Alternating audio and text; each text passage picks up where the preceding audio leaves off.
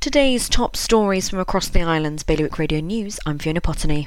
A patient has died in Jersey after testing positive for coronavirus. The health minister confirmed the first local death linked with the illness in a statement last night.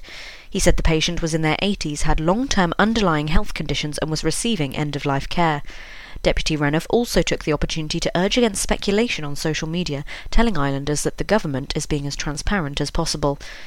Airline Aurigny is now only operating Lifeline routes in and out of Guernsey. There'll only be one service a day to and from Gatwick and Southampton until at least the end of May. The announcement was made just hours after the bailiwick was put into lockdown. A food bank has been set up in Jersey to provide emergency packages to islanders in need throughout the coronavirus crisis. The Salvation Army, which agreed to set up the bank following a request from the government, has said it's already been flooded with donations from members of the public.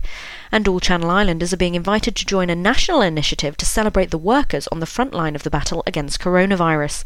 At 8 p.m. tonight, islanders are being urged to open their windows and give a minute-long round of applause. For more on all these stories, visit bailiwickexpress.com.